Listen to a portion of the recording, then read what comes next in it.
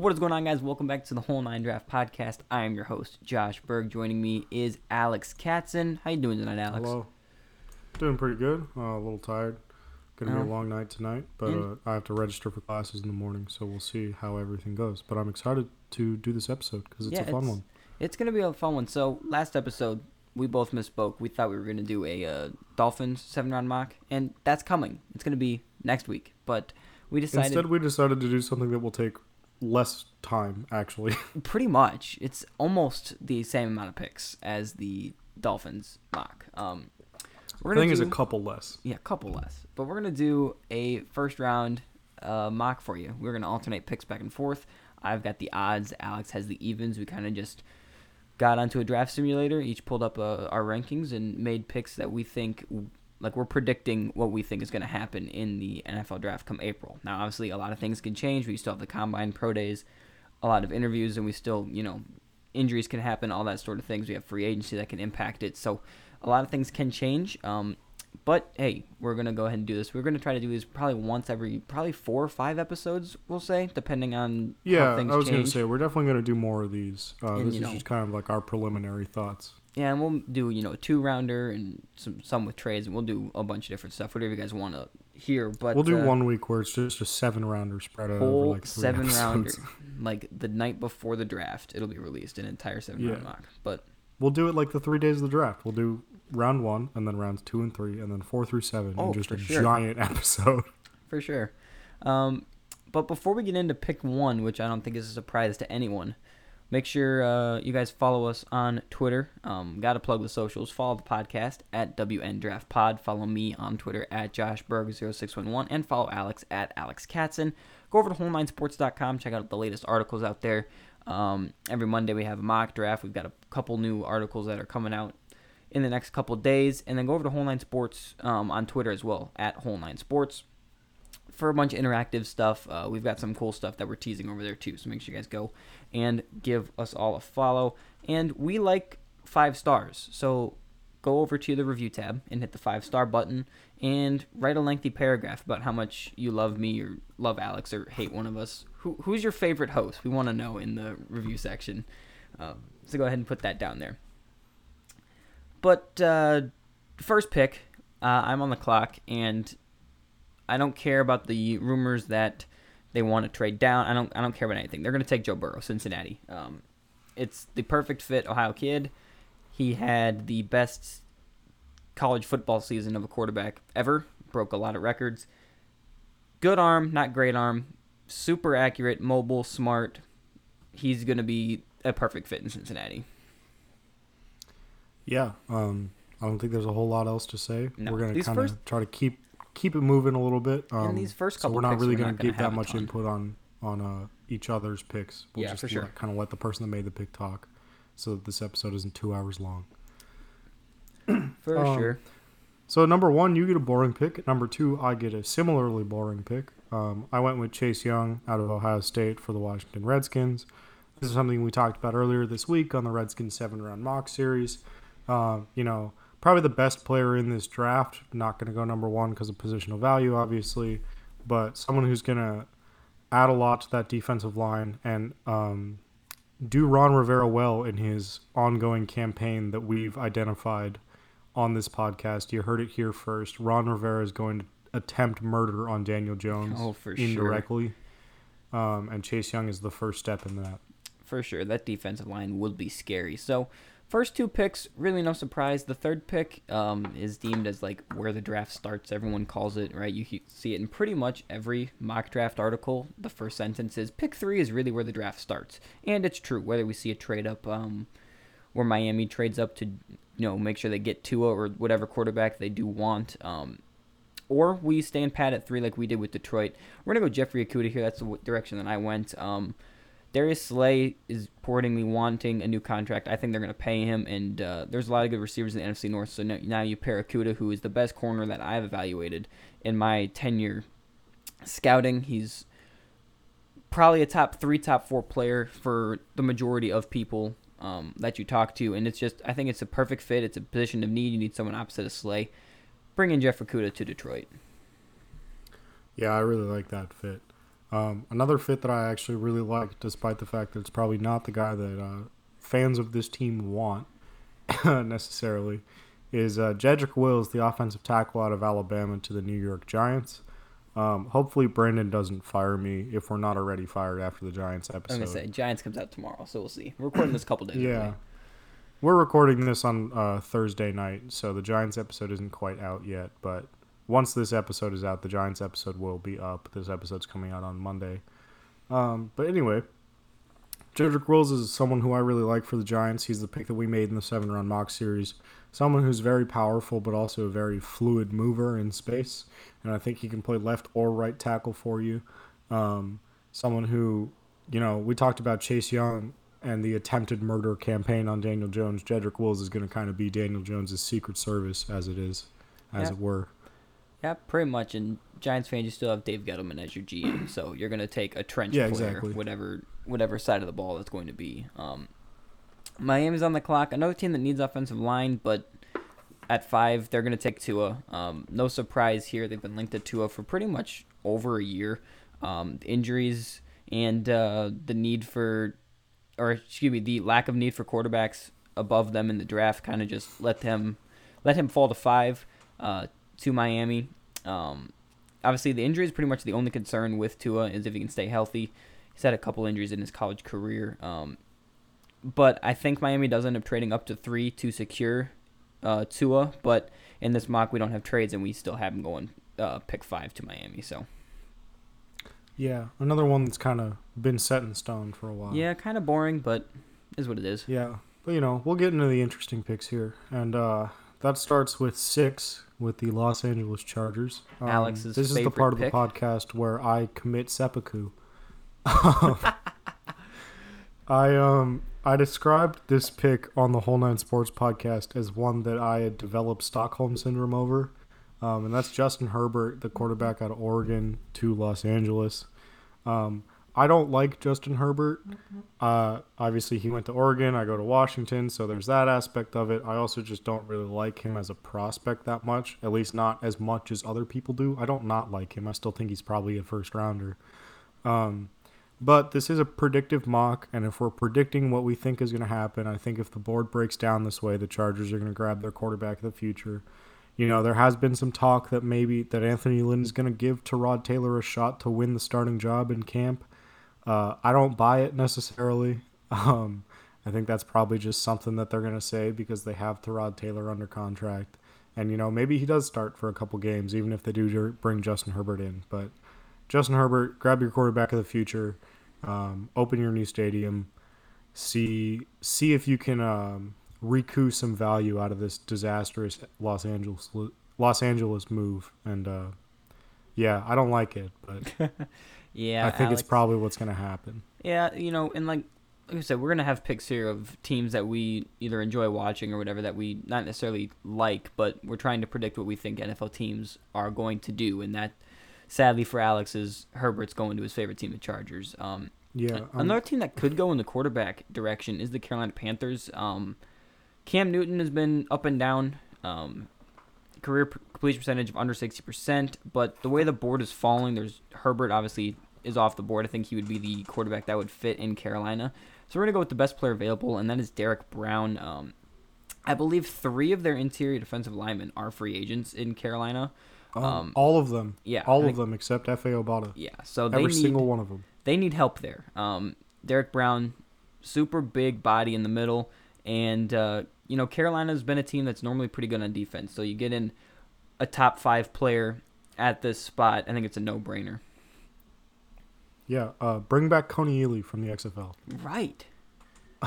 He looked great, honestly. He did. Apparently, did you see his interview where he was talking about how he had like a mental illness problem or whatever that kept him he didn't talk to anyone for like 2 years or whatever? I didn't, but that doesn't surprise me. It was pretty interesting. Yeah, get him back on an NFL team. He deserves it. Anyway, pick number 8. That's the Arizona Cardinals. They have a couple different needs here. Offensive line is a need. Some playmakers on the defense maybe. But we're going to add another weapon for young Kyler Murray, and that is someone that he is very familiar with, and that's CeeDee Lamb, the wide receiver from Oklahoma. this is a pick that's been very popular. Josh and I kind of wanted to go in that direction, see what would happen if we gave Lamb to the Cardinals, how the rest of the board breaks down. I do think it's more likely if Jedrick Wills is off the board here that the Cardinals take Lamb rather than taking the second best offensive tackle in this class, whoever they think that is.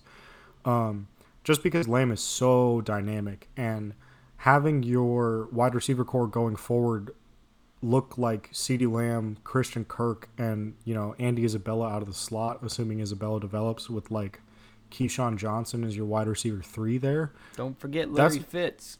And Larry, yeah, I mean, well, I'm talking about for the future, That's fair. But yeah, in 2020 with Larry Fitz there too, that's a team that is going to be able to make a lot of noise in this Cliff Kingsbury offense with Kyler Murray at quarterback.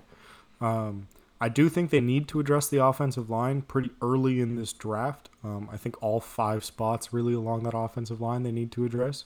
But I think that they won't be able to pass up this fit and this chemistry that Murray already has with Lamb and just make CeeDee Lamb their number 1 receiver and kind of like have a Terry McLaurin and Dwayne Haskins situation in Washington. Yeah, I think that pick, the way the boards fell, it's either between Lamb or Tristan Wirfs there at pick 8. And, I think that we don't know how Kingsbury and Steve Keim will value offensive linemen with this new scheme. So, right, based on how they've drafted in the past, I think that positional skill position players is where they're going to favor that pick at 8. Going back-to-back receivers here, Jacksonville at pick 9 goes with Jerry Jeudy, the wide receiver out of Alabama. He is the best and most sleek route runner in this class. Super great at creating separation. He's someone that Jacksonville really hasn't had like a dynamic, legit number 1 wide receiver in years. And there's other needs on this team. Isaiah Simmons would be a good fit here. Pair him with Myles Jack. But we wanted to go in the direction where I think that they see Jeudy on the board at 9, and they're not going to pass up the dynamic playmaker that he is on the offense, which has struggled at times. So Jeudy goes here to Jacksonville, and I think it's a really good fit. Yeah, I really like that fit. We ran that one by my roommate, who's a Jags fan, before we kept going with this mock. And so it's confirmed, 100%. Yeah, and he approved it, so it's confirmed an okay pick. None of you are allowed to get mad about it. That's what that means. Pick 10, this is a pick that probably some people are going to be mad about. Especially those in Cleveland. Yes. Cleveland Browns, we have them taking Mekhi Becton, the offensive tackle from Louisville. And so what I will say is that when we reviewed Daniel Jeremiah's mock draft, he had Mekhi Becton at 4, and we said that would be a pick that we would change and move Becton down to like the mid-first, maybe early second round. But I think that since then, we've seen that NFL teams and people who are plugged in with NFL sources are pretty convinced that this guy's going to be a top 15 pick. And with this offensive tackle class, I think that's definitely a possibility. And I think if one team is going to take Becton over a Tristan Wirfs or an Andrew Thomas, it'd probably be Cleveland. Just because it just feels like a move that they would make. And I can't really put into words why necessarily. It just feels like something they would do. Obviously, Becton's incredibly powerful. That's kind of his best trait, throwing people off the screen and just like pancaking people left and right. Really good reach, really good lateral mobility for a guy that big. His weight has kind of fluctuated while he was at Louisville, so that's something that they're going to need to keep under control. He's definitely raw. Technique is definitely something that he's going to have to improve upon. But like I said, it just feels like a move that Cleveland will make, especially now that Ryan Grigson is apparently in the Browns front office. Yeah, I saw that. So thoughts and prayers for Baker Mayfield, because Ryan Grigson is the reason why Andrew Luck is retired right now. Pretty much, yeah. So it's going to be interesting for sure. I'm on the clock with the Jets at pick 11, and they are ecstatic that Tristan Wirfs is on the board here at 11. The Jets have been kind of like, in most mock draft circles, in most places you look, have been the team that's kind of been left out as far as the offensive linemen.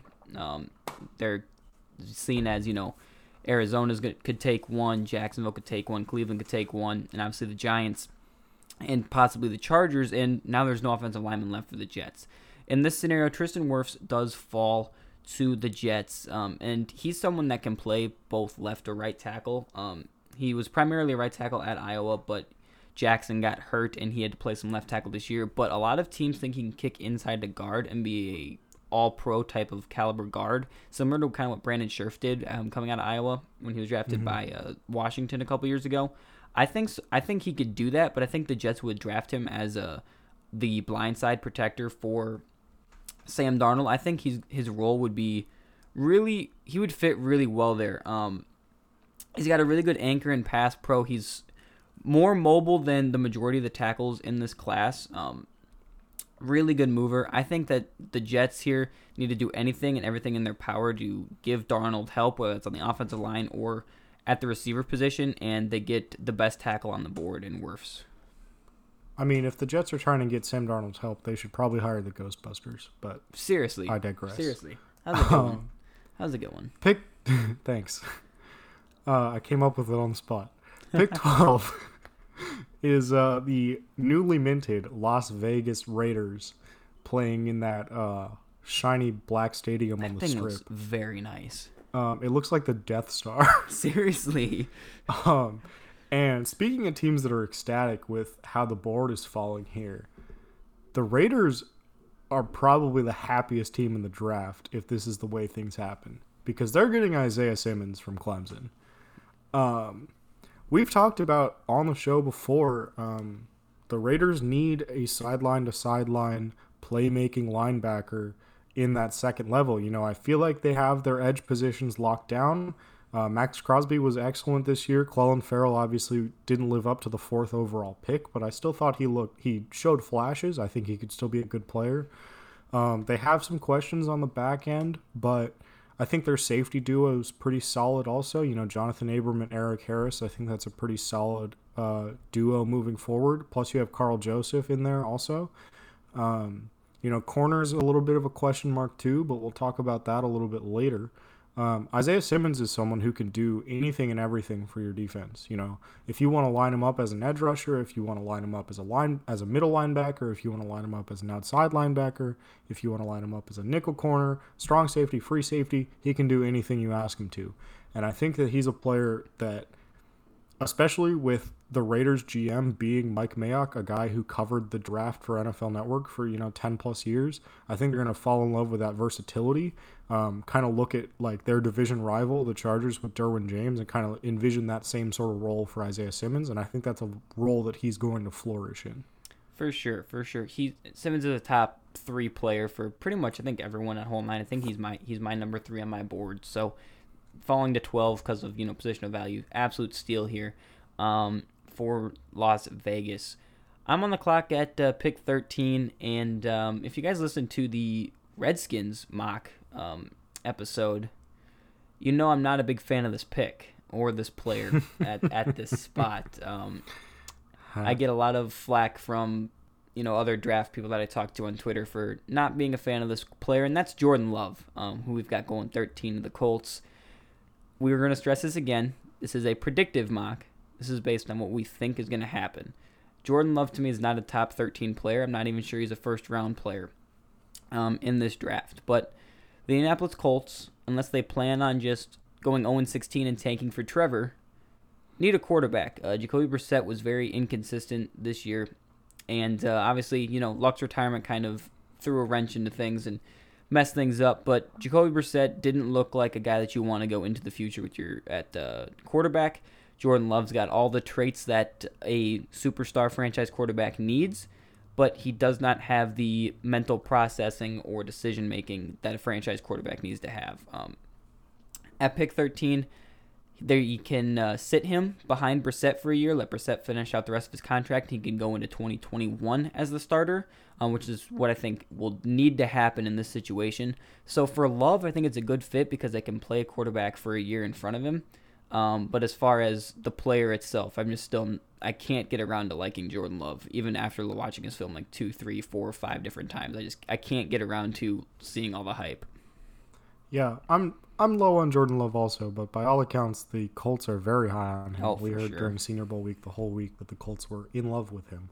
So, a player that everyone is in love with after the Senior Bowl Rightfully so. is Javon Kinlaw from South Carolina, and he's going to be the pick at 14. I think that this is another one where the Bucks are ecstatic that the board is following this way. Javon Kinlaw is a top 10 player on my board. I haven't actually finished watching him even. That's just a preliminary grade. I think by the end of it, he might, be pushing my top 5. I really like Javon Kinlaw. I think he's, he doesn't really have that many moves. He kind of just runs through people, but that works. He's 6'5", 315. He's got 34-inch arms. So he basically just gets lower than you and then runs through you. And that kind of just works for him. So you can plug and play him immediately. For a Tampa Bay defensive line that's looking at Ndamukong Suh's a free agent. Obviously, Gerald McCoy left last year. There's a lot of question marks on the interior there. And so adding Kinlaw, who I think in that 3-4 is more of a, I guess it's 3 technique, 5 technique, next to Vita Vea, makes for a very, very scary defensive line. I really like this fit. I really like this pick. I don't think I hesitate to say that Kinlaw is going to be there at 14 after all is said and done, but he might be because defensive line isn't really a position of high value either. Yeah, looking at the top 10, I think Carolina could take him at 7. I think Jacksonville could take him at 9. But other than that, I don't see. Maybe if the Colts get a free agent quarterback, they could take him at 13. But I think that this is kind of the sweet spot for him, even if he is a top 8 player on my board. Like you mentioned, interior defensive line, not really a position of value as far as priority for a team.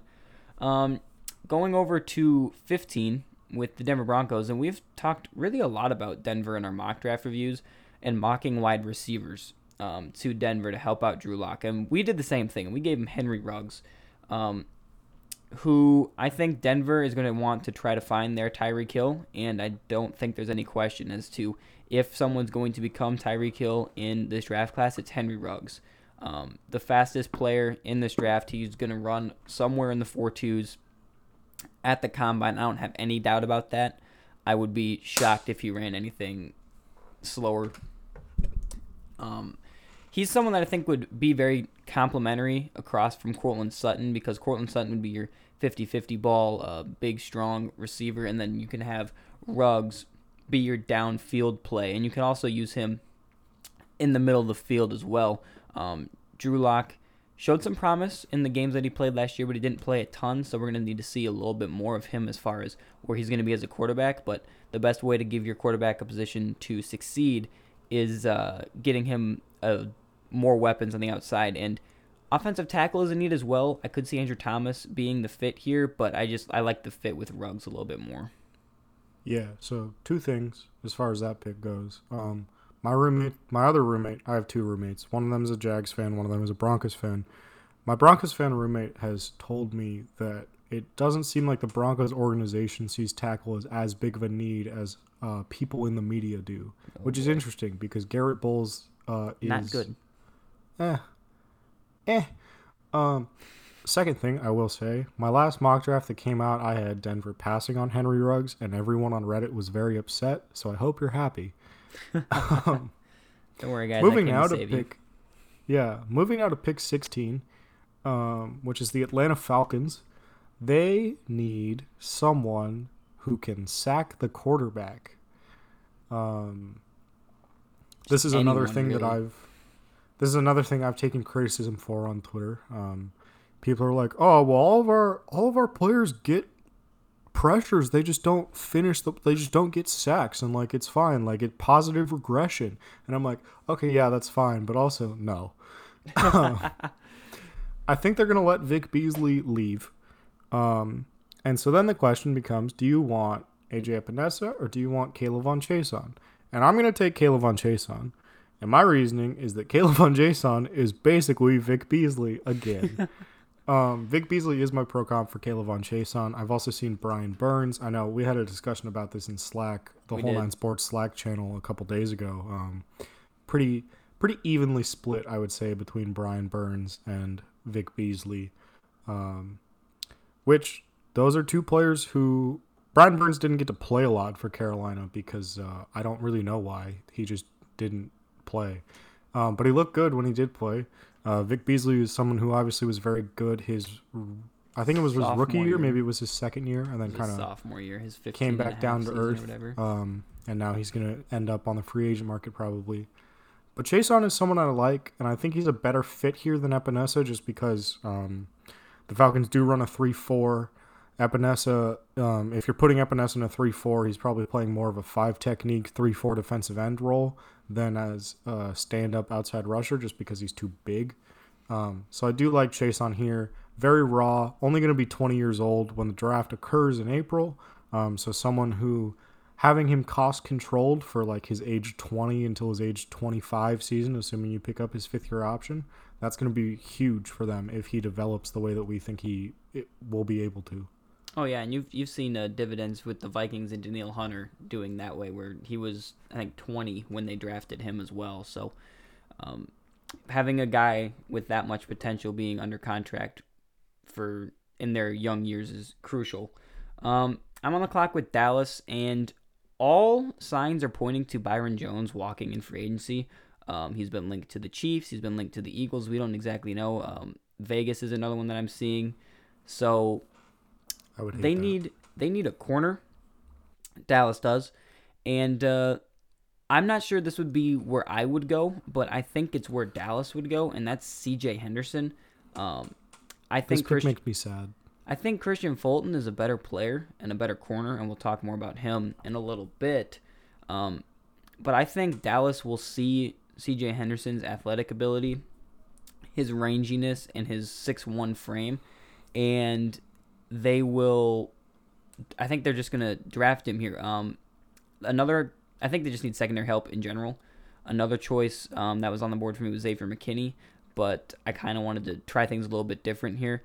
And I think Henderson, if any team is going to jump on him in the top 20, I think Dallas would be the fit.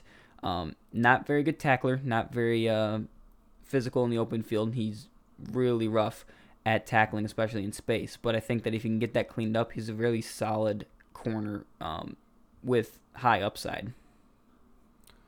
Yeah, like I said, this pick makes me a little sad, but I also don't like the Cowboys, so it doesn't really make me that sad. We now move to the return of the Miami Dolphins. Second pick of 3 in this draft. They have too many picks, as you guys will find out on Wednesday's episode. The Dolphins have like 85 picks in this draft. It's insane. It took which us is why we forever. did this instead, because this episode will be shorter. I have Miami taking AJ Epinesa here. I think that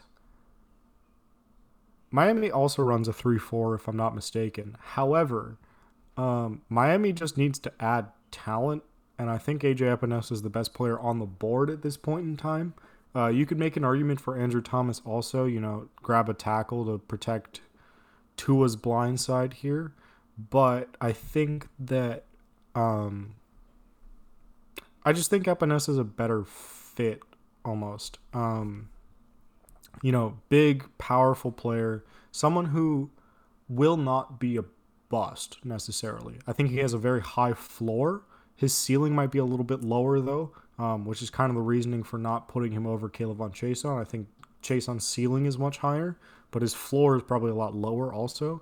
And I think for the Dolphins, you need to take some of those guys who are very high floor, maybe a little bit lower ceiling, but guys who are just going to develop into solid contributors for you. Because, like I said, you have 85 picks in this draft, and ideally you'd like to hit on most, if not all of them, so that you aren't picking 5th for the next 3 years. And wasting Tua's rookie contract.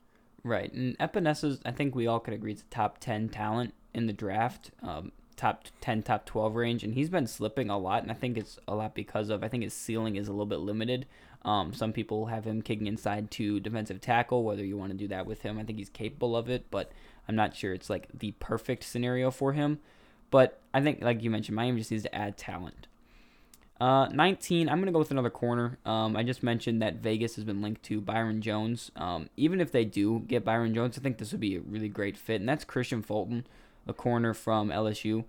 The media and the NFL seem to be low on Christian Fulton. We've kind of touched on this in past episodes, and we can't understand why. I have no idea. He's to me is a top 15 player in this class, the clear number 2 corner. He's one of the best press man corners in the entire class, if not the best at it. Super sticky in coverage. The only concern I really have with him is becoming a better run support player, but he's going to be in coverage the majority of the time as a corner, so that's not really like too big of a concern for me. 6 foot, 200 pounds, really, really solid, well-rounded, technically sound corner. And I think him and Trayvon Mullen in Vegas would be a nice, young, dynamic duo at corner for the foreseeable future for Vegas. Yeah, definitely. When we talked about this pick when we were planning the episode, we kind of said like, even though the NFL and the media seem to be lower on Christian Fulton, if one GM was going to take him, it would be Mike Mayock. For sure. Because we saw last year the Raiders are really big on these high character guys that played at very big schools. Obviously, Christian Fulton had the number 1 jersey for LSU this year. Big deal. So we know he's a high character guy. LSU obviously is a huge school, won the national championship this year. So I feel like this is a pick that the Raiders could absolutely make. Moving now to pick 20, we're back with the Jacksonville Jaguars. This is the pick they acquired from the Rams for Jalen Ramsey. I am not going to draft Jalen Ramsey's replacement with this pick because we've already taken, 3 corners? And 2 in the last 3 picks. So instead, I'm going to take Andrew Thomas and his slide here, the offensive tackle out of Georgia. Another guy who the NFL and the media is starting to get kind of lower on. Someone who, we talked about him last episode, I think. Someone who has kind of started to get over-evaluated because he was offensive tackle 1 for so long, and then all of a sudden you had these other underclassmen declare, and we kind of went back to the tape and we were like, I don't know. Andrew Thomas, offensive tackle 4? Which I think is what he is in this draft at this point. The Jags do need a left tackle by all accounts. Again, my roommate is a Jags fan. That doesn't necessarily mean we have an inside source, but we do have a little bit better knowledge than maybe some of these other teams. The rumor is that they want to kick Cam Robinson inside to guard. Obviously, with Andrew Norwell hasn't really performed up to the contract they've given him. You know, you could see a restructure or maybe a cap casualty for him there. Although I think he's getting paid too much to just outright cut him probably. And then on the other side, AJ Cann really hasn't been great either. So they kind of want to kick Cam Robinson inside to guard instead of having him play left tackle. That means you need a new left tackle. I think Jawan Taylor's a right tackle in the NFL. 100%. I think he proved that this year. I think he was fairly good at right tackle when he played. And so adding Thomas gives you a franchise left tackle when you already have a franchise right tackle. And then you have 2 franchise tackles, and maybe Nick Foles doesn't break his collarbone again. Right. Or you can just throw Gardner Minshew back there and trade Nick Foles and move on. I think that's the most logical thing. Or you can draft another quarterback in 2021.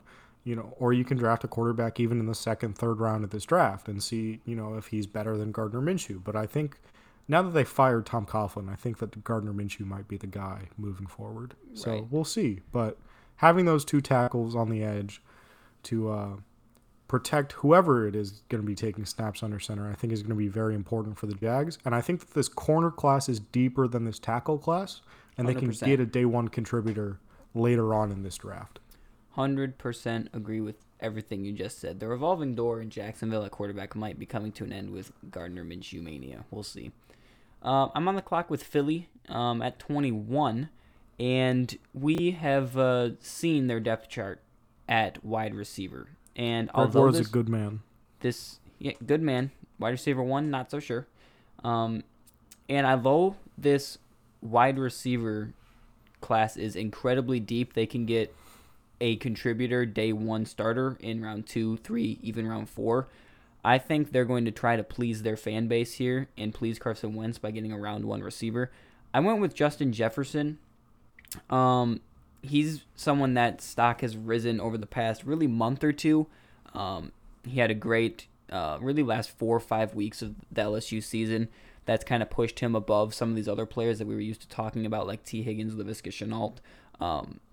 I think Philly's going to let Nelson Aguilar go. Rumor is they're going to let Alshon Jeffrey. They're going to get rid of him.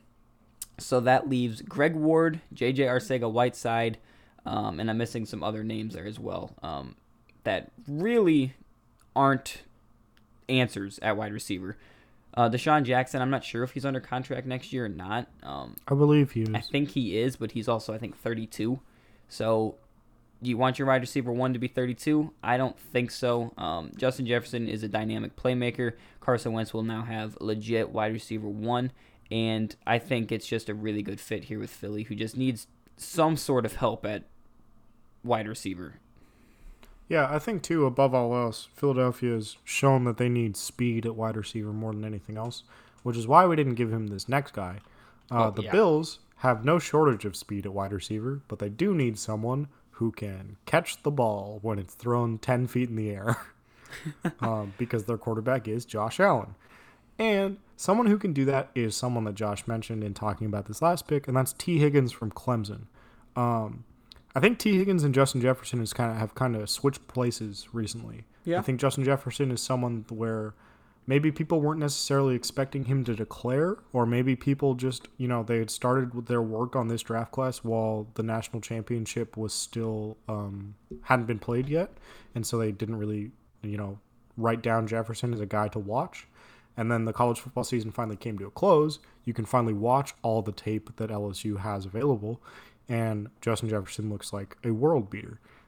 The opposite has kind of happened for T. Higgins. I think he came in very highly touted, has kind of fallen off recently with some of the seasons that these other wide receivers had.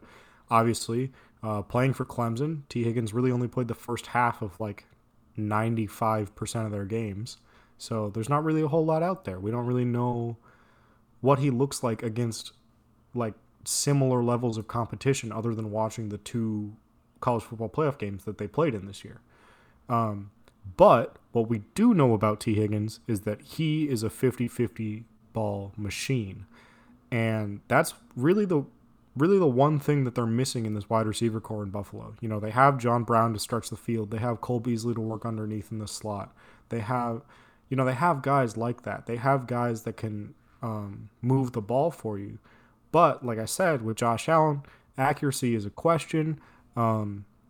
Having someone that can go up and has just an insane catch radius, and like if you throw it even remotely near them, like they will find a way to catch the ball, I think is going to be something that's really good. That's going to be very important for Josh Allen's development, and I think T. Higgins is the best option to do that at this point in the draft.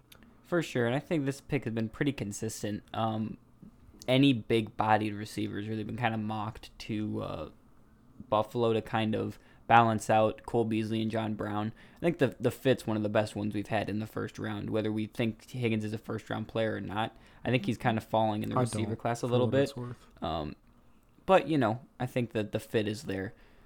New England is on the clock at 23, and I hate mocking this spot. I hate the Patriots in general. Pretty much. So does the majority of America. But the Patriots are so hard to predict for because you never know which direction they can go. For years they've always been, we want to build on the defensive side of the ball. But then the last couple years they've been drafting skill position players in round 1 like Sony Michel and N'Keal Harry. So we really don't know the direction that they could go.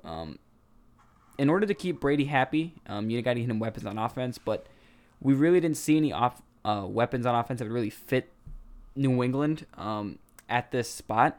So I went with a versatile player on defense. That's Xavier McKinney. New England likes to move people around across the entire field, and I think there's no one better available in the secondary right now than Xavier McKinney. Is safety a major need? No. The secondary through the first 8 games of the year was phenomenal. Gilmore and McCourty were really holding it down back there. But I think New England has just been a team that you just add talent to. And I think you're starting to see McKinney kind of take over that safety 1 spot. And he's not a great tackler, but I think his versatility and the way that you can use him in a couple different spots will be appealing to New England at 23. Yeah, I hate this pick because I really like Xavier McKinney and I hate the Patriots. But also you have to consider, the McCourtys can't play forever. I think they're, Right. In their early 30s now. So one or both of them has to retire eventually. Because the only person that's immortal on the Patriots is Tom Brady and maybe Bill Belichick. Brady technically isn't on the Patriots right now. That's true. But I will say, I've seen evidence of Bill Belichick aging. I've not seen evidence of Tom Brady aging other than his play on the field, which I think is a ruse. That is fair. Next pick, number 24, Dylan Sanders' favorite team. That's the New Orleans Saints. We have them taking a linebacker, which I think is something that has been a little bit unconventional in some mocks. This one is Kenneth Murray from Oklahoma. This is a pick that I actually really like. I love it. I've mocked it before. Yeah, I think the Saints should probably look to add to this linebacking core at some point in this draft. I don't know, I don't know if they're going to do it in round 1. But Kenneth Murray is someone who we've talked about on the show a lot. Sideline to sideline range, a little bit iffier in coverage, someone that just needs to trust his instincts, trust his football IQ a little bit more.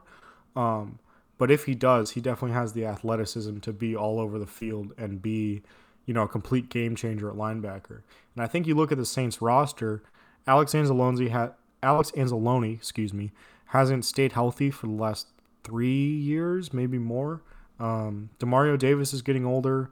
Some of those other guys, I don't really love as full-time contributors necessarily.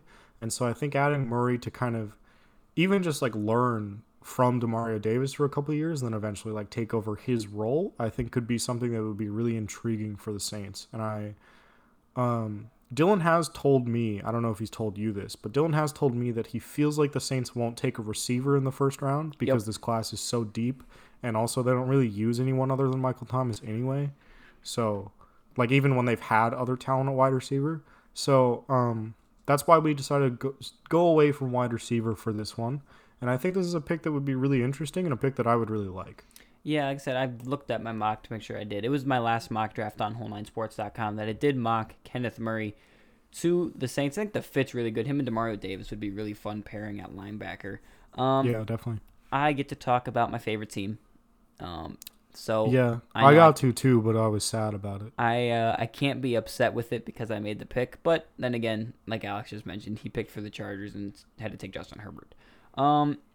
Looking at the Vikings, they have 2 free agent corners in Mackenzie Alexander and Trey Waynes, and they also have this horrible Pro Bowl corner in Xavier Rhodes, who is making way too much money for producing little to nothing on the field.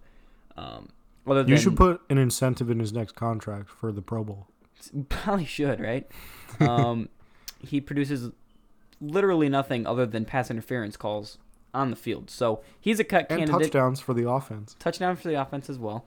I'm going with Jeff Gladney here, which if you follow me on Twitter, I retweeted a tweet. I can't remember who it was by, but it was talking about 5 draft crushes of this year, and Jeff Gladney's one of mine. Really quick footwork. He's really fluid. He's got length, which Mike Zimmer really likes. And he's more technically sound than some of the other guys they've drafted in the past, so I think that Zimmer will like that as well. His route anticipation isn't great, but I think Gladney is someone that not a lot of people are talking about as far as being a round 1 corner, but I think all of us at Whole 9 have been pretty consistent that he deserves to be in round 1, and I think Minnesota's a great fit, not just because I'm biased and really want them to take a corner. Forget the memes for a second. But I think it's a great fit. This pick is guaranteed to happen, and it's for a reason that you may not think. Do you know why? Why is that? Jeff Gladney already wore purple in college. Oh, you heard it here first. Yeah, that's it. They're going to trade up to number 2 and take Jeff Gladney. Yeah. Do the Vikings draft a lot of corners? I can't remember. Yeah. Believe it or not, I think it's been like 3 out of the past 5 years have been first round corners. Yeah. Something like that. Anyway, the Dolphins are back. Again. I want them to leave.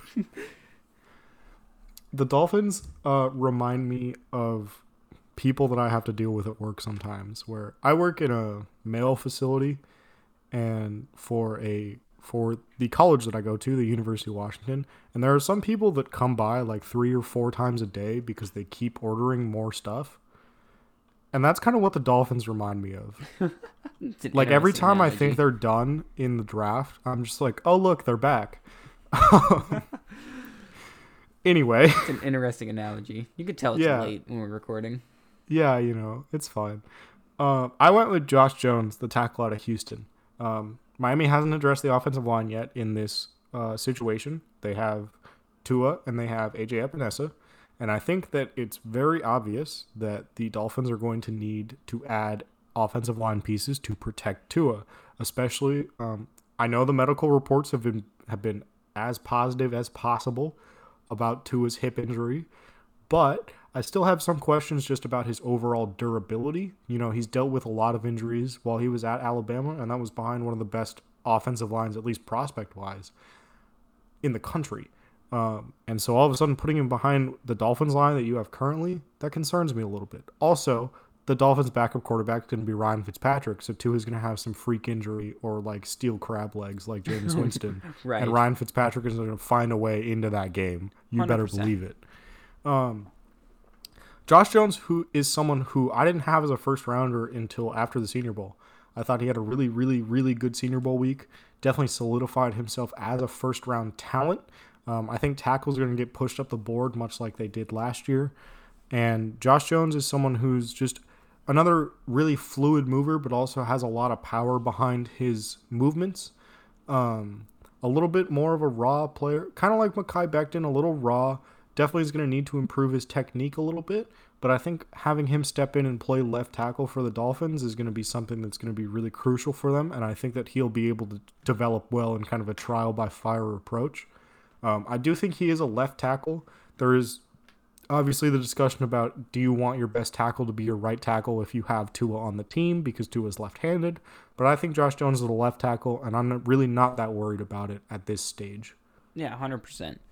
I have Seattle at 27, and I really got basically 3 out of my last 4 picks are really hard to mock. Seattle's a team that pretty much every year trades out of round 1. Yeah, this pick isn't going to happen. It's not going to happen, but it's going to be the Dolphins again. Pretty much, honestly. Or someone's going to trade up for a quarterback. That's likely the 2 scenarios. Seattle doesn't take first-round players, and when they do, it's edge rushers that most people have 3rd or 4th round grades on in round 1, or running backs. Or third-string running backs. Or third-string running backs, exactly. But I had to make a pick here, and I went with Grant Delpit. Safety at LSU. He's someone that is falling pretty fast over the past couple weeks and months. He's someone that was entering the season as a top 5, top 10 player on most boards and is now slipping to not even being a first rounder, not even being a top 2 safety for some people. I don't necessarily agree with it. I still think he's... Some people is just Josh, because Kyle Duggar is his safety 1, and then that Xavier is McKinney not is true. His safety 2. Okay, I was just gonna say this, not me. All right, Grant Delpit, still biases aside, is still my safety 1 as of now. That can change. I can watch more Kyle Duggar tape later. I just got fired because I mentioned Kyle Duggar. Oh well. Do that on your own time. Right, but Grant Delpit is another versatile player that had really awesome 2018 tape. In really, really bad 2019 tape. If Seattle is getting 20... Yeah, well, that award just... It should have been Antoine Winfield Jr. Okay. If you're getting 2018 Delpit, Seattle's getting a steal here. If you're getting 2019 Delpit that can't tackle, then you need to find ways that you can develop him and get him back to that 2018 form, because he's someone that when he is on, he is one of the best players in this draft and was one of the best players in the country. And when he's not, he looks like a shell of himself. Yeah, definitely. If you add Grant Delpit to that secondary, that's honestly a secondary that I like a lot. You have Shaquille Griffin, you have Trey Flowers, you have Grant Delpit, and you have Quandre Diggs. That's a good secondary. That's a back four that I really, really like, actually. I personally really like Shaq Griffin, and I really like Trey Flowers as outside corners. I know some people don't. Some people think corners a need for the Seahawks. I do think they could address it later on in this draft. But Delpit is someone who I think fits really well with the Seahawks team. Another player who fits really well with the team that we put him at, we're at pick 28 now. That's the Baltimore Ravens. And I know, look, I understand Ozzie Newsome isn't the GM anymore. Doesn't matter. However, the Ravens are going to take an Alabama player in the first round because there are too many of them, and one of them has to go to the Ravens. And the one that we decided is going to the Ravens this time is Terrell Lewis, the edge rusher. This is the perfect fit for the Ravens because he went to Alabama and he plays the position that is their biggest need, which is edge rusher. Ravens run a 3-4. Terrell Lewis is definitely going to be more of a 3-4 edge rusher. Really, really big player. I think he's I've seen comparisons to Zadarius Smith, who used to play for the Ravens, believe it or not. Shocker. Matt Judon is a pending free agent. Could be a tag and trade candidate. And other than that, I mean, they have friend of the site, Jalen Ferguson, on one side, but they need to add someone on the other side. And I think Terrell Lewis is someone who can start right away. I think he definitely will need to improve his technique a little bit. He's kind of someone that just throws moves together and hope that it gets him past the tackle without really thinking about chaining them together. Like, he kind of just does things, which is okay. I'd rather that than just someone that only has one move, right? Can play with his hand in the dirt or standing up. Go back to the Whole Nine Sports podcast, listen to the interview that they did with Terrell Lewis I think it was last week. Also listen to that episode because I'm on it, and I'm interviewing Steve Wardle, the long snapper from Iowa State. But I digress. He's someone who has dealt with a couple injuries too. Durability is going to be kind of a concern for him. But I think he could definitely be a plug-and-play guy for the Ravens, who definitely just need help at that position. Yeah, and he went to Alabama. So yeah, okay. I think there's really 4 picks that you can Sharpie in this draft. It's Tua to Miami, Burrow to Cincinnati, Young to Washington, and then any Alabama player to Baltimore in the first round. And T. Higgins to Buffalo. I could see them going like Laviska Shenault too, but I think T. Higgins is the most logical. T. Higgins is probably like in erasable pen. Right, erasable pen. That's a good one. We're on fire tonight. Moving on to pick 29 is Tennessee, another team that I really hate mocking for. I hate mocking at Tennessee. It's the worst. The most difficult pick to make. We made this mock with the impression that they're going to bring back both Tannehill and Derrick Henry, whether that's via franchise tag or long-term extension. Otherwise, running back is a real possibility here, or quarterback for that matter, depending on what they end up doing. But I think most realistically, they're going to probably tag Tannehill and then get an extension done with Henry or vice versa. So I think they're both back in Tennessee. And Tennessee has shown that they are not afraid of taking guys with some character issues. So I went with Yetur Gross-Matos, the edge rusher out of Penn State. Now, I'm not going to go too in-depth about the allegations that have happened in Penn State, but there is some serious stuff going on over there that is being investigated that has Gross-Matos' name linked to it. But I think if a team in the first were to be trying to or be willing to bring him into the locker room that already has some characters in that locker room, it would be Tennessee. Gross-Matos on the football field is super long, 6'5", 264. He has got really good length that allows him to beat guys easily. He's not the most technically sound player, but because of his length and overall solid athleticism and relentless motor, he just beats guys. But he's not the smartest guy as far as football IQ and mental processing goes. He has some trouble identifying runs and will kind of get himself out of position because he'll see something, but it won't actually be he's not seeing the right thing and he'll be out of position. But I think Tennessee needs edge rusher. I think it's their number one need. Then an interior offensive lineman. I think it's just a fit here that, like I said, if a team's going to take a guy with character concerns in round one, I think Tennessee would be the most logical team to go that route. Yeah, like we said, we still don't have all the details on the allegations that 100%. Gross Motus is dealing with.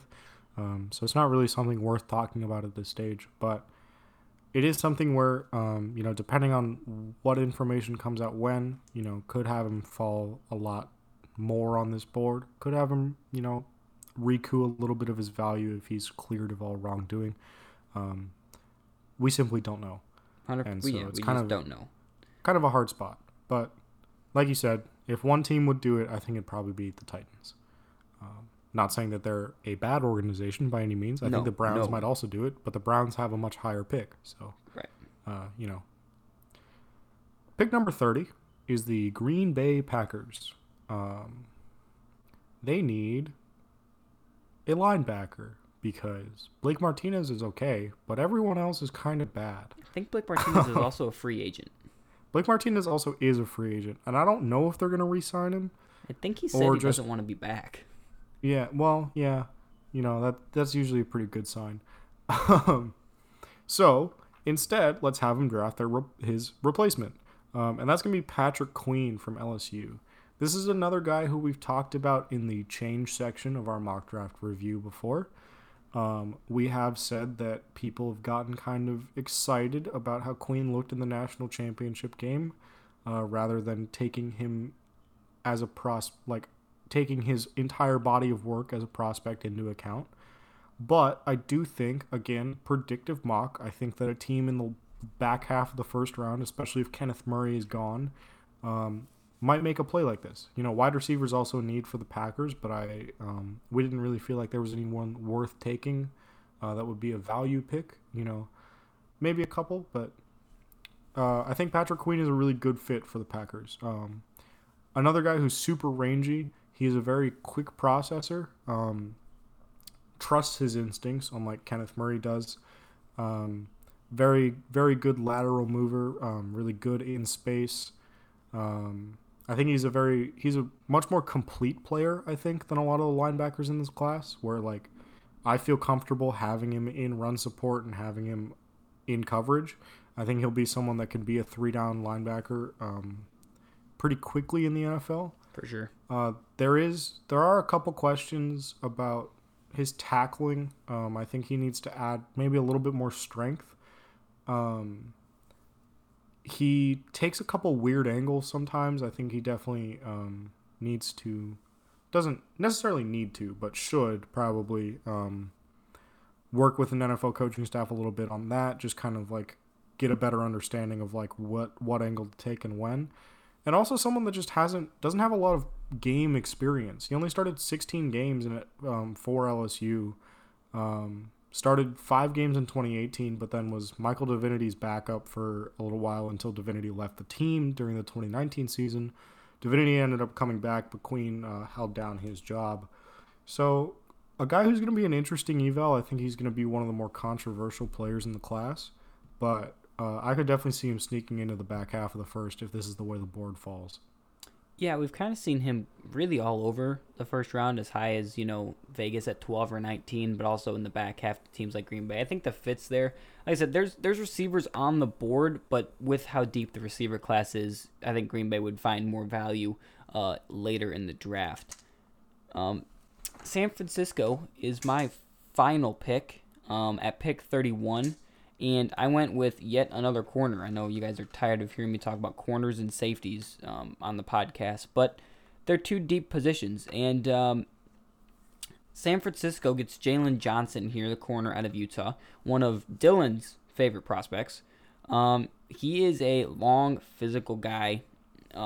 He is known for being super grabby and tuggy downfield, which gets him into some penalty issues, I think, especially at the NFL, with calling literally anything. If you touch a receiver, he could have some penalty issues. He's really aggressive in press coverage. He jams receivers really well and crowds them at the line of scrimmage, which I think San Francisco will love, because San Francisco already has a lot of physicality on the back end. I mean, we saw the hits that Jaquiski Tartt was laying on Patrick Mahomes in the Super Bowl. Jalen Johnson will bring another level of physicality. I think that He doesn't have great speed. He's not downfield. He's not going to be able to keep up with some of these faster receivers. But if he can use his physicality to his advantage and try to keep them from getting to that second level, I think he'll be successful. He's not necessarily going to be a guy that's going to be a day one starter for San Francisco, but he's going to be a rotational piece, especially with Sherman getting older in age. I think he's a good fit here. He's kind of someone that is a late first, early second round player. And I think San Francisco will identify corner as a need. Excuse me. Having issues breathing over here. Corner as a need and look and see Johnson available. And I think that it's the most logical scenario here at corner for them at 31. Yeah, definitely. I feel like as far as this fit goes, I think you could see Johnson step in and compete for that role opposite Richard Sherman with Emmanuel Mosley and with Ahkello Witherspoon. But I think you could also just see him sit for a year, learn from Richard Sherman. You know, there's been some talk about Sherman moving to free safety because he is getting a little bit older. You know, he's getting a little bit slower, not able to stay step for step with these receivers. And so I think if you see Sherman move to free safety, then maybe you see Jalen Johnson take a bigger role as a corner. But I think it's definitely a pick that's made more for the future in mind than necessarily just 2020. For sure. A pick that is made with both 2020 and the future in mind is the last pick of this mock. I have to talk about the Kansas City Chiefs, which I don't want to do. They won the Super Bowl. Cool. Yeah, great. Anyway. That's fine. Whatever. Shut it, Evan. Yeah. I hate the Chiefs. The one thing that they need is a center. They let Mitch Morse leave. You saw it earlier in the season. Obviously, you don't want to put every quarterback injury directly on the offensive line, but Patrick Mahomes did dislocate his kneecap, which hurts my knee to even think about. Yeah. Miraculously only missed, I think, like 5 or 6 games, which is insane. But I feel like if you're the Chiefs, that probably scared you enough that you're looking at interior offensive line to begin this draft. Obviously, corner is a huge need too, but I think we have a total of 6 corners in this first round, so it's probably not a value at this point. I have him taking Lloyd Cushenberry, the center from LSU. I think he's someone that could step in, immediately be a day one starter, immediately be an effective replacement for Mitch Morse. Someone who is a little bit on the shorter side for center, but he has long arms. He has 34-inch arms. Only like 6'1", but he's 315. Like I said, 34-inch arms. Super, super powerful. Really thick base. Someone who you're not running through him. And we saw that at the Senior Bowl because he went up against Javon Kinlaw. And like we said earlier, Javon Kinlaw just kind of runs through people. And he did not run through Lloyd Cushenberry. It was just 2 trucks running into one another at full speed on the freeway. It was fun to watch. It was very fun to watch. And so, you know, I think you look at Cushenberry as a guy who centers really only go in the first round if that team needs them to start day one. You saw that with Garrett Bradbury with the Vikings last year. Don't want to talk Eric about McCoy obviously was a second rounder for the Saints, but the Saints traded up to get him once he fell to the second round, was a day one starter for them. Ryan Kelly with the Colts a couple years ago. Ryan Kelly with the Colts, yeah. Zach Martin with the Cowboys even before that. Zach Martin, right? Or Frederick. I was going to say Travis Frederick. Martin, they drafted at guard. I get them confused. Yeah, they were all drafted around the same time, so. Yeah. But yeah, Travis Frederick before that. I think Cushenberry is someone who I think will be a NFL player for a long time. I think he's someone that has a very high floor because, like I said, he is just that powerful, even though he's kind of a smaller stature guy. I really like his technique, too. I think his footwork is generally pretty good. Yeah, like I said, like I hate making this pick because it's a good pick for the Chiefs. 100%. And I hate the Chiefs more than anything. Yeah. Except the Raiders. I'm not even a big Chiefs guy either, just because I'm tired of hearing Evan talk about him, to be honest. Yeah, that's Evan Mead, fair. contributor for All Nine Sports, Chiefs fan. Hey, enjoy it while it lasts, buddy, because Patrick Mahomes isn't going to be alive forever.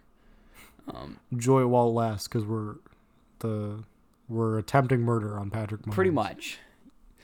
But that's going to do it for the first round mock. We hope you guys did enjoy it. A couple notable names that were left off. Laviska Shenault is someone that's been kind of a consistent first round player. I think he's going to go in the first round, but the way the board fell, there wasn't a perfect spot for him to go. There wasn't a team that fit well. Green Bay at 30 was in discussion. San Francisco at 31 was in discussion. But there really wasn't any fits that stood out, and we had to pound the table for him. So he fell. And there were no running backs taken. J.K. Dobbins, DeAndre Swift, 2 top 25 players on my board, also didn't go in round 1. I think that's something that unless someone were to trade up to get the 5 years on the running back, I think that that's something that you realistically could see is the running backs falling completely out of round 1. Running backs are meaningless. Don't play running back, kids. Pretty much, yeah. You're play gonna quarterback. Well, I don't know. Honestly, play baseball. Seriously. But I don't know. NFL teams have been giving running backs guaranteed money. So, I mean. Yeah, and they've all been bad. Yeah, but the running back still gets their money, don't they? That's fair. Neville Gallimore and Ross Blacklock, also 2 interior defensive linemen that slid out of round 1. That have kind of been in that fringe first round, second round area. So, if you guys are wondering where they went, they are not in this mock. So. They're in the second round. They are in the second round somewhere. Stay tuned for a month from now when we do a second round. When we do a 2-rounder. But that's going to do it for this episode. We hope you guys did enjoy it. We wanted to kind of mix things up a little bit after the last 4 episodes you guys have heard have just been kind of rinse and repeat. Scout Report, another segment in the 7-round mock. We kind of want to do things a little bit different. And we do have a couple more really cool things planned in the future. So be on the lookout for that. If you guys did enjoy it, leave that 5-star review down below. Leave your comments and thoughts on the mock in the review section. Once again, tell us who your favorite host is. The one that gets the least amount of votes will get kicked off the show. It's way too late. Go ahead and follow me on Twitter at JoshBerg0611. Follow Alex at Alex Katzen. That's Katzen with a K, not a C. Go over to whole9sports.com and go over and check out all our articles, mock drafts, scouting reports, a whole lot of stuff over there. Follow the podcast at WNDraftPod and follow Whole 9 Sports on Twitter at Whole 9 Sports. Until the next episode that's going to be coming out Wednesday, right? That we decided Wednesday? Yes. This one, you guys are going to be listening Monday, so stay tuned for Wednesday when we go through all 85 of the Miami Dolphins picks. It's going to be a lot of fun. 12-hour-long episode. It's going to be a lot of fun for you listeners. Not a lot of fun to plan, but hey, we'll see how it ends up shaking out. So I'm Josh Berg, signing out for Alex. We will see you guys next time. Goodbye.